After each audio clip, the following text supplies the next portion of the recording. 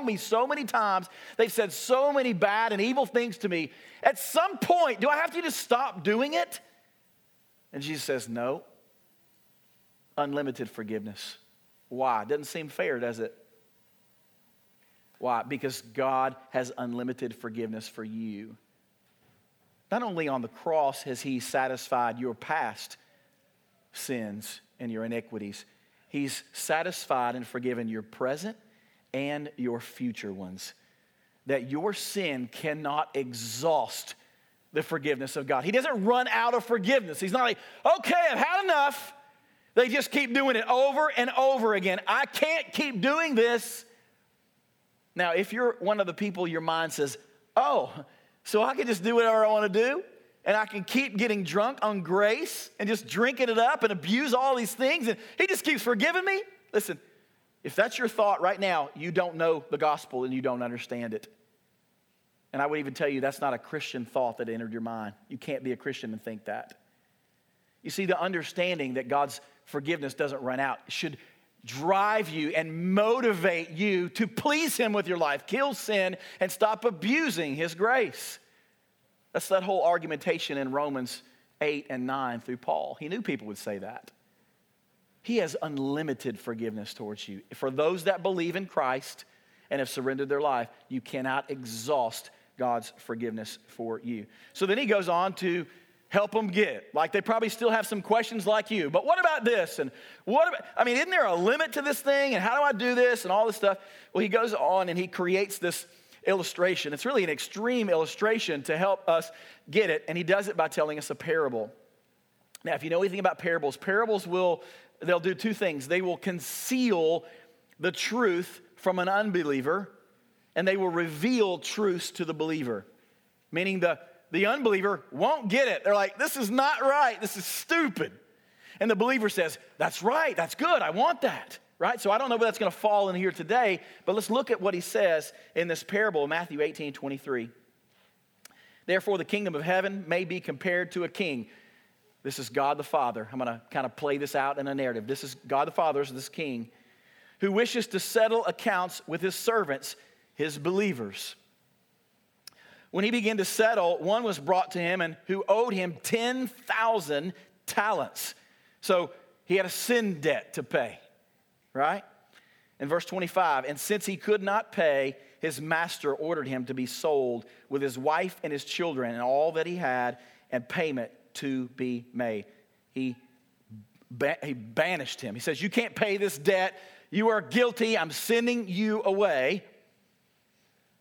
The servant responded in verse 26. So the servant fell on his knees, imploring him, have patience with me, and I will pay you everything. This is his cry out to God, have mercy, have pity on me, because I can't pay the debt. In verse 27, the king, out of pity for him, the master of the servant released him and forgave him the debt. So here's God the king. He cancels out our debt. It's all gone. Just canceled. Forgiveness. Undeserving. He owed the debt. Cancels it out. And let's see the response of the guy who received forgiveness. Verse 28. But when that same servant went out, he found one of his fellow servants who owed him 100 denarii. And seizing him, he began to choke him, saying, pay what you owe. So his fellow servant fell down and pleaded with him, have patience with me and I will pay you. He refused and went and put him in prison until he should pay the debt. When his fellow servants saw that what had taken place, they were greatly distressed, and they went and reported to their master all that had taken place. Then his master summoned him and said to him, you wicked servant, I forgave you all that debt because you pleaded with me, and you should not have had mercy on your fellow servant as I had mercy on you. And in anger, his master delivered him to the jailers until he should pay all his debt. So also, my heavenly Father will do to every one of you if you do not forgive your brother from your heart.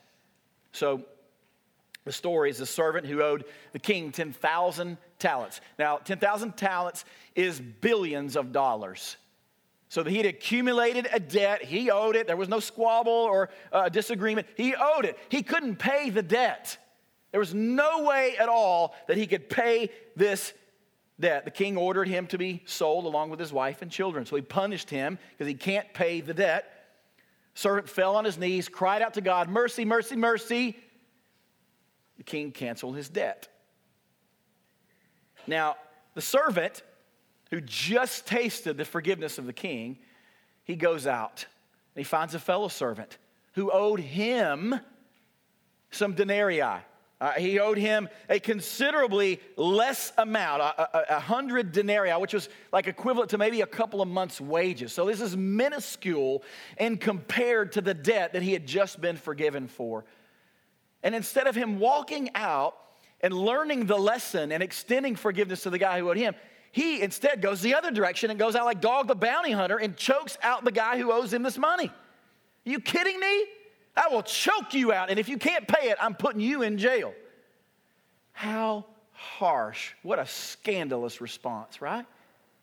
We all shake our fist at the injustice of that story.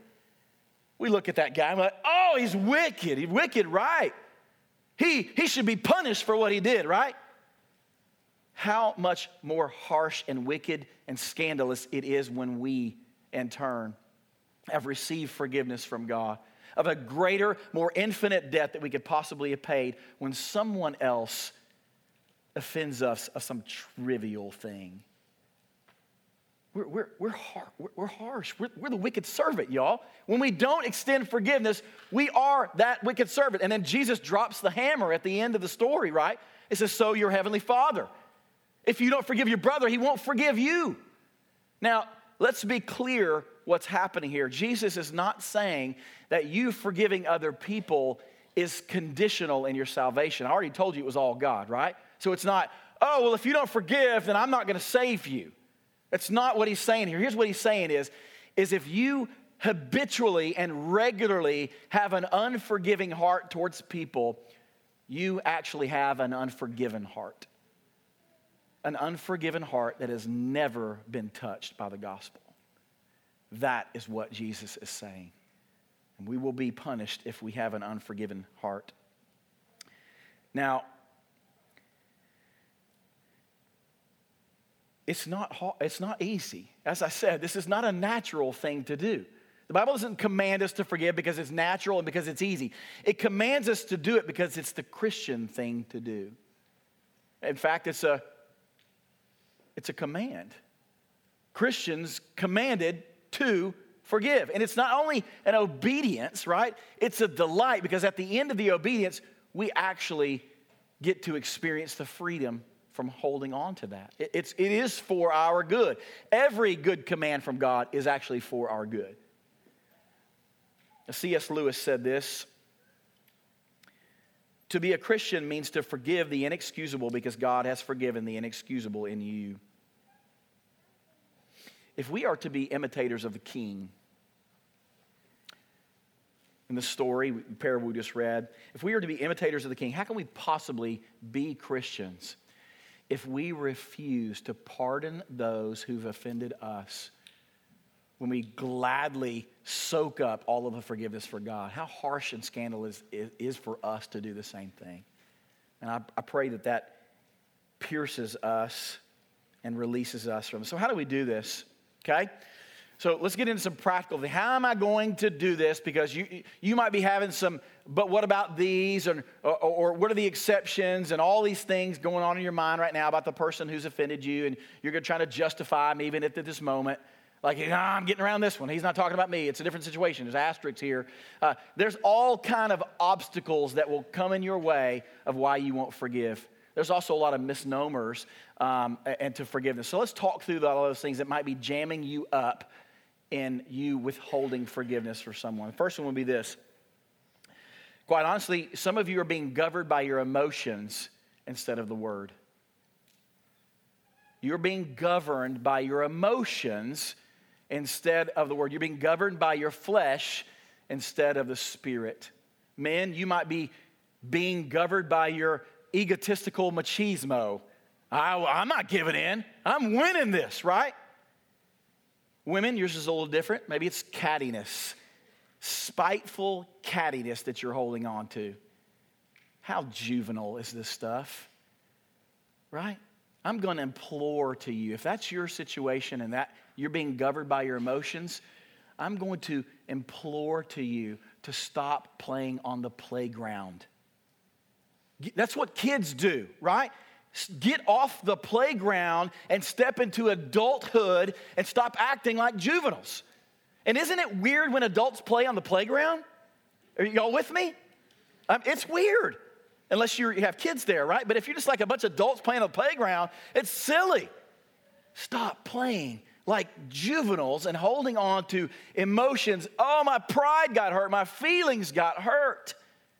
Lay those aside, because those are things that will cause you to hold on to forgiveness. Others, some don't want to forgive because they don't want to relinquish the false sense of power that they think that they're actually in. If I can withhold forgiveness from this person, I have a power. I'm winning because I'm not forgiving that person. And I like to win. I don't like to lose. I don't like to look weak. So I will not give in to this person. That's not power. That's prison. You are the one who's paying the price for that. You're not winning, you're losing, because all you do is you're consumed with it. Every time you hear that person's name, it stirs up anger in you. You think you're winning, but you're losing. And then it affects the people around you, doesn't it? Like, when you're wronged by someone, don't you go looking for allies? And you tell them your skewed vision of the story to pull people into your story. Yeah, you should not forgive them. I can't believe they did that, right? Man, the way to the cross is through weakness, not strength. That's why we have gospel-rooted forgiveness, because we humble ourselves before the Lord. And when we humble ourselves and we become weak, then we are exalted.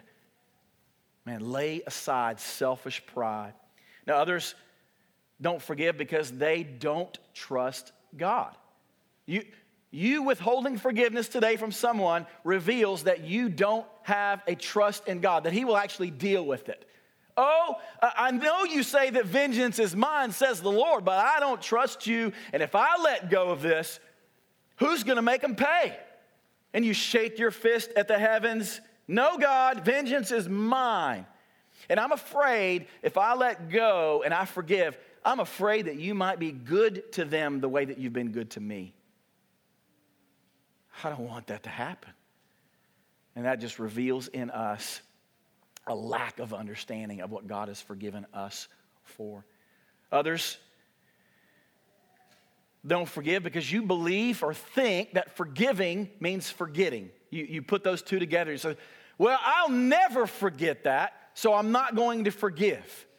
And that doesn't play out true in the scriptures. Forgiving is not forgetting.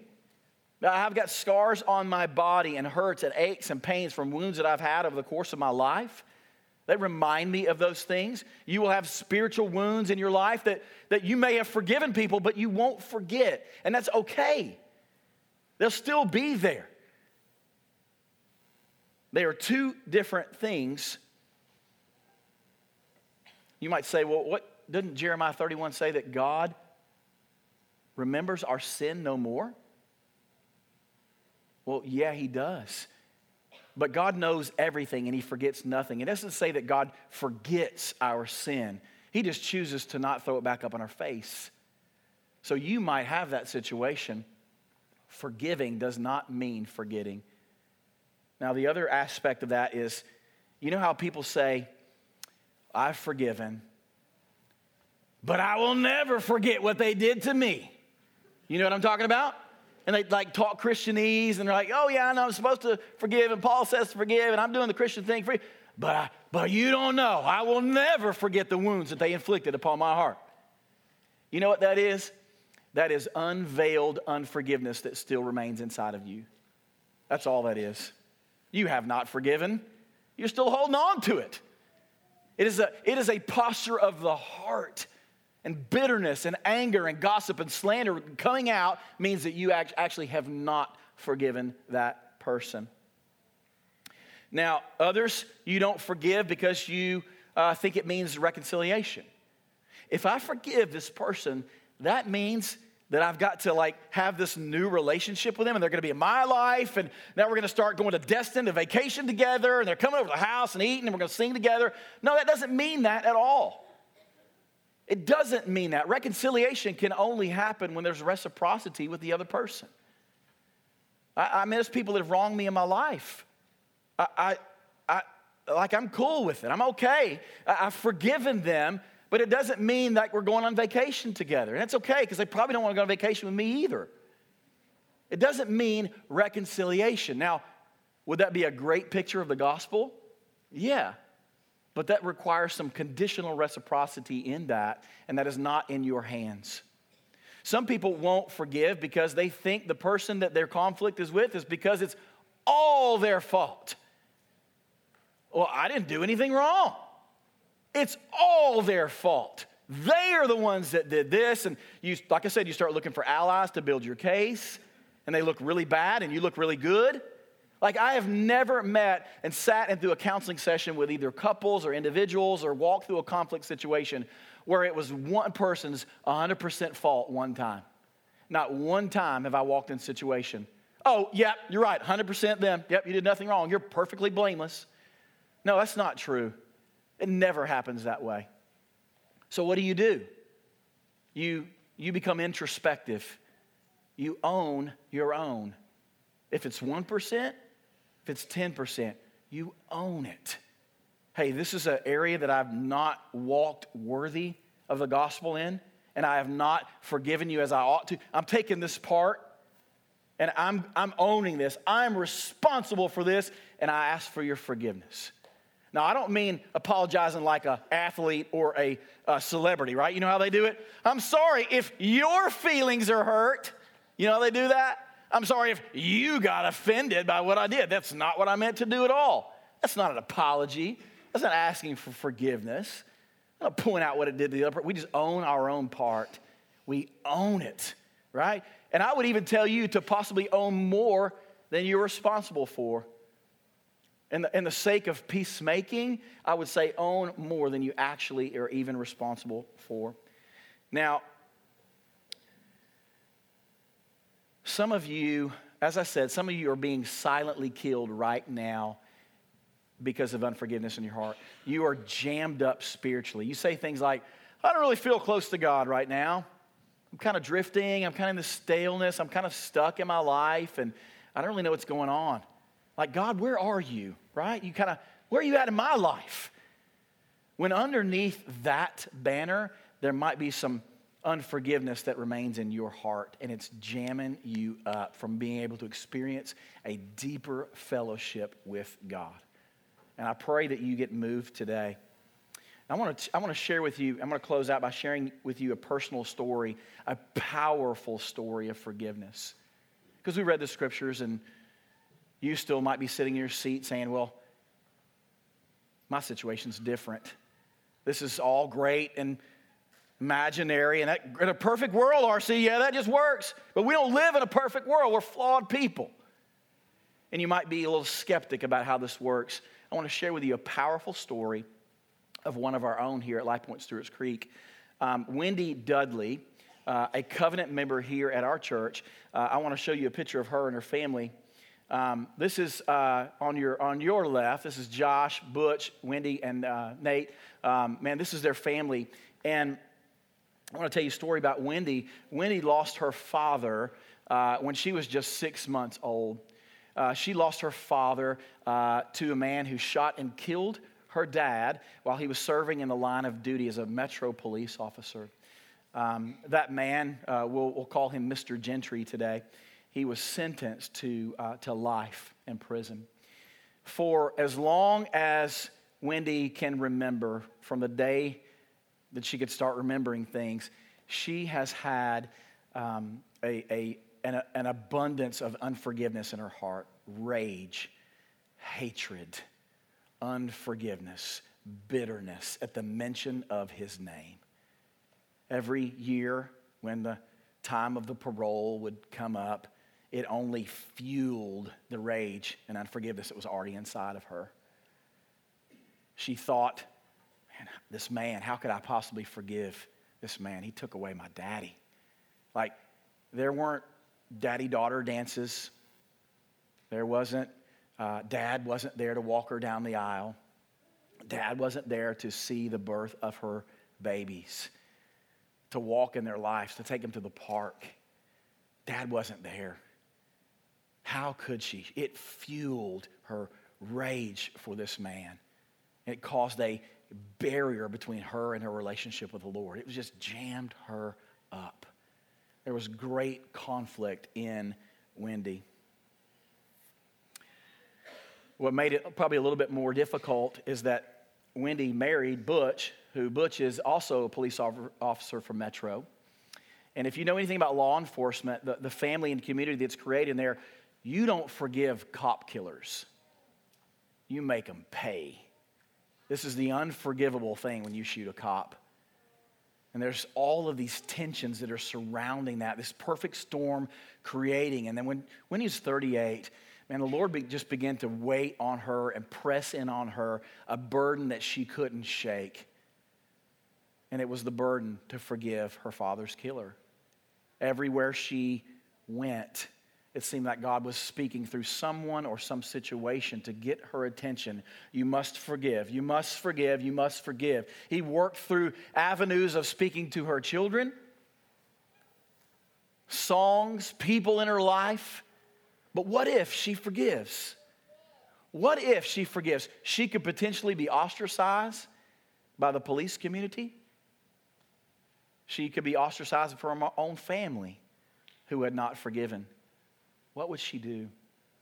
God would not leave her in that state. He continued to pursue ferociously her heart and said, you have got to let go. She recalls a specific time during this season of her life when she heard a song by Matthew West. It's called Forgiveness. Maybe some of you have heard this. Listen to the lyrics. She knew. Forgiveness, it flies in the face of all your pride. It moves away the mad inside. It's always anger's own worst enemy. Even when the jury and the judge say you have a right to hold a grudge, it's the whisper in your ear saying, set it free. Forgiveness. Wendy knew she had to let go. She knew. She began to crafting a letter to her father's killer, a 6-month preparation so she could be present at the parole hearing where she would meet this man face to face for the first time. She had previously prayed, don't ever let this monster out. And now she's going to meet this monster face to face. The day before was restless, anxiety, worry, fear. What will he do? What will he say? How will he respond to what I'm going to do? How will this go down? Didn't sleep much that night. Walks into the prison the next day. He's sitting at a table. Mr. Gentry's there. She walks in with fear, anxiety, worry, and enthusiasm all hidden behind a smile. She sits down at the table. They exchange some unpleasant, awkward pleasantries. Just a little awkwardness. And finally, Wendy just got up and she walked over to him and she hugged him. She put her arms around him and said, I forgive you for killing my daddy. He begins to weep, cries. He's melting in her arms. I've prayed for this. I've prayed for this. I have long prayed. Many have prayed that a day like this would come. I have been jammed up with guilt and shame. And I'm a follower of Jesus too, but this has really jammed me up. And they sat down and shared stories, and immediately the weight of the world melted off of Wendy. This burden that she had carried for far too long melted in the sight of the gospel and what God had forgiven her for. The good part about the story as well is what happened after that. After that unstuckness happened, after that was freed up from her life, God began to have a clean vessel to work through. He says, okay, now we're going to work, and what you were walking with the Lord, now you're going to run with the Lord. Since that time, her husband comes to know the Lord. Both of her sons come to know the Lord. They all get baptized. They become covenant members of this church. They fall in love with the church. They don't just go here. They love it. It's their family. Wendy's serving in our student ministry now, impacting other students.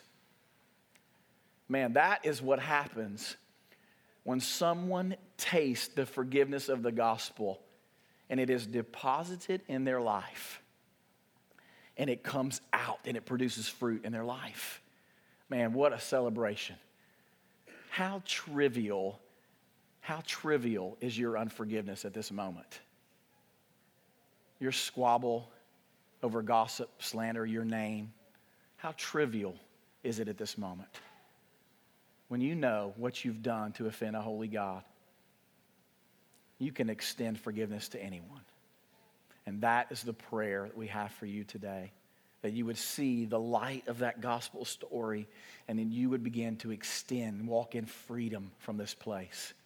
As I said, some of you right now, you've been withholding forgiveness for someone who's wronged you. You need to go talk to them this week. You need to grab coffee. You need to say, I have sinned against you by withholding my forgiveness from you, and I need to be clean before the Lord and clean before you. Would you forgive me? And watch what happens in your life. Watch. And some of you are the offender. Some of you are the person, you've wronged someone else.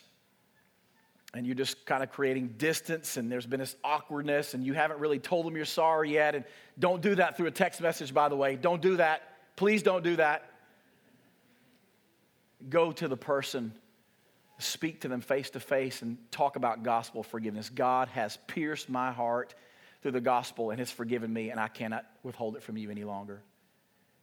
Man, move in a mighty way. We're going to do a couple of things today as we continue in worship, as we close out. The first thing we're going to do is we're going to take communion together. Why did the Lord institute communion? Because he wanted to remind us, the church, his believers, of the forgiveness found in the broken body and the blood of Jesus Christ. That's why we're getting ready to do this. Not because it's an orderly service thing. It's a reminder. It's a gospel reminder. And as we taste this bread and we drink this cup, we taste the forgiveness found in Jesus Christ. So we're going to do that, and I'm going to walk through in just a moment. But before we eat at this table, at this family meal, here's who's invited to take.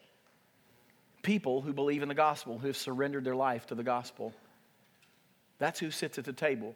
Paul actually cautions those who are not believers in taking the cup when they're not part of the family yet. I pray today that you would see, that you would want to be at this table that eats the forgiveness of Jesus Christ. If that's you today and you've never done that, today's a great day for you.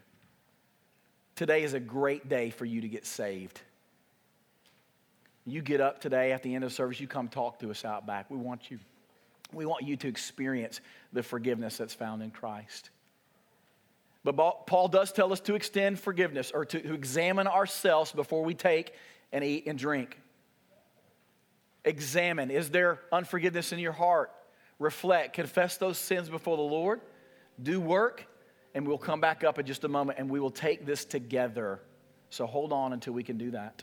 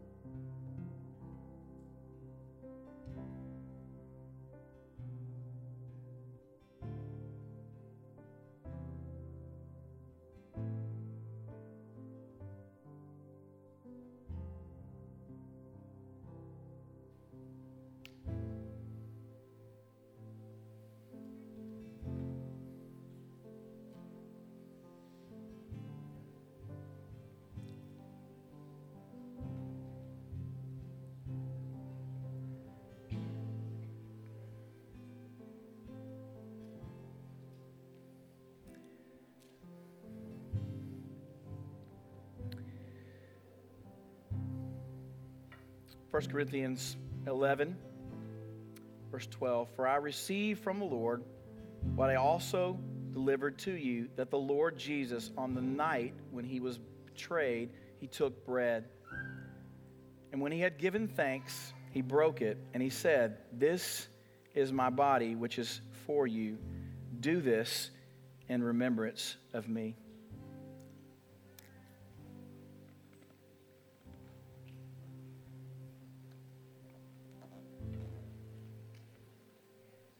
In the same way, also he took the cup after supper, saying, "This cup, the new covenant in my blood.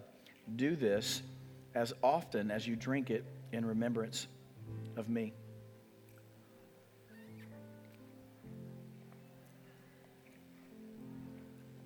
For as often as you eat this bread and drink this cup, you proclaim the Lord's death until he comes. So until the Lord comes back, when he descends from heaven to call us home, we'll keep eating, we'll keep drinking, we'll keep remembering the forgiveness of Jesus Christ. We're going to continue in worship, and we're going to do a little something different as well today. This is just a super Sunday. The other gospel reminder that the Lord gave to us was baptism. Forgiven people, they get baptized in response to the forgiveness that they've received. Maybe some of you in here today, you've been forgiven by the Lord, but you've not yet stepped into the baptism waters. I pray that you move into that step today. We're going to see, I believe, 7 people get up and proclaim that they have been forgiven by God through Jesus Christ. And we'll celebrate here at this church. I don't know how many come through different places. We celebrate in these baptisms. We get loud. We get a little crazy if you want to. I'm not saying run around and dance. I'm not saying do that. There's not really enough room here to do that anyway. But we want to be excitement. We want to be joyful, because in this remembrance of what they're doing, we are going to remember the forgiveness that God has given to us. We'll celebrate, remember our own salvation. Right now, the team's handing out our baskets for offering. Put your guest card in there, your tithes for this week. Thank you for doing that. But let's continue to worship, and let's celebrate these baptisms. If you're new to our church, you're a guest, I want to meet you today. Listen, God's coming through Stewart's Creek on a big train. You got to get on it. This is a cool thing that's happening. Come see us. Be a part of our church. We'd love to have you. I love you guys. Let's keep worshiping.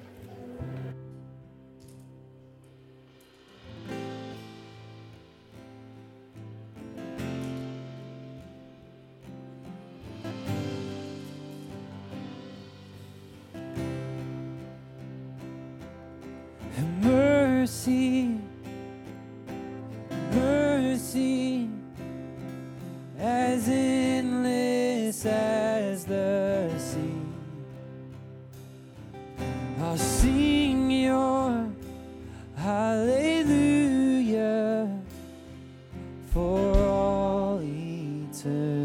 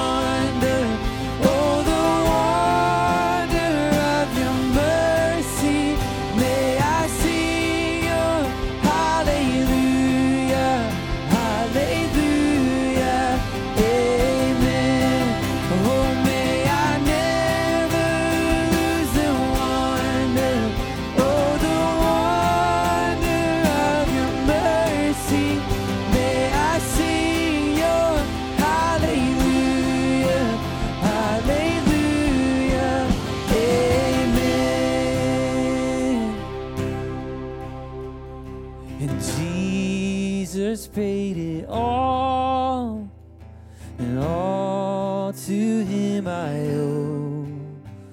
And sin had left a crimson stain, but he washed it white as snow. It's washed away all my sin, all my shame.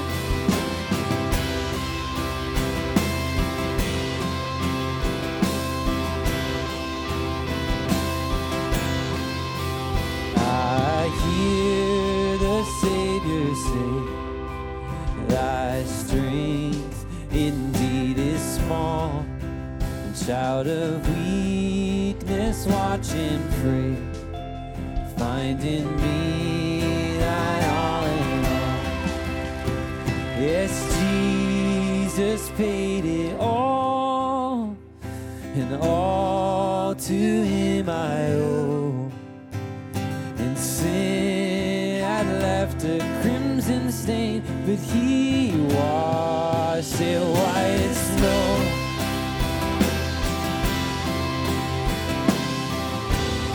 Yes, you washed me white as snow, Jesus. Thank you for your blood, it covers all my sin. And Lord, now indeed I find thy power and thine alone can change the leper's smile, can melt the heart of stone. Jesus paid it all, and all to him I owe. And sin had left a crimson stain, but he washed it white as snow. White as snow in Jesus.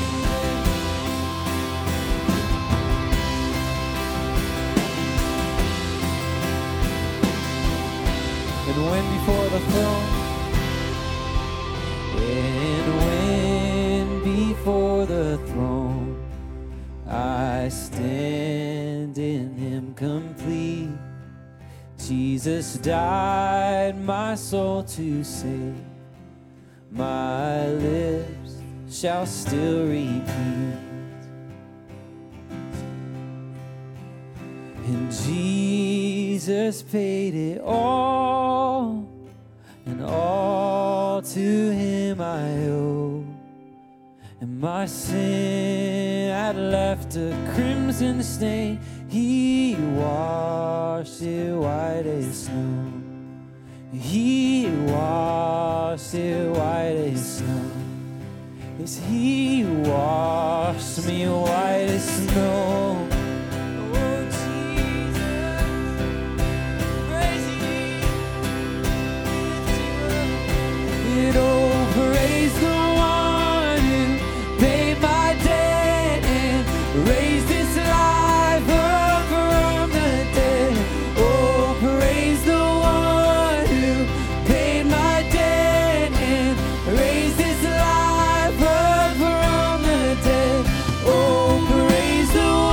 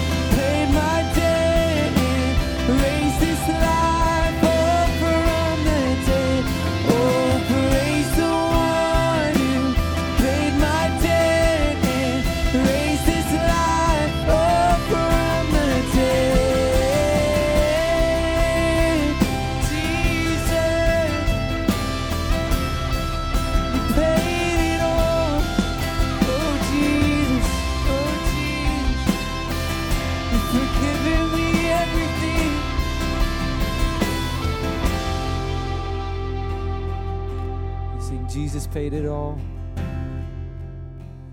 And Jesus paid it all. And all to him I owe.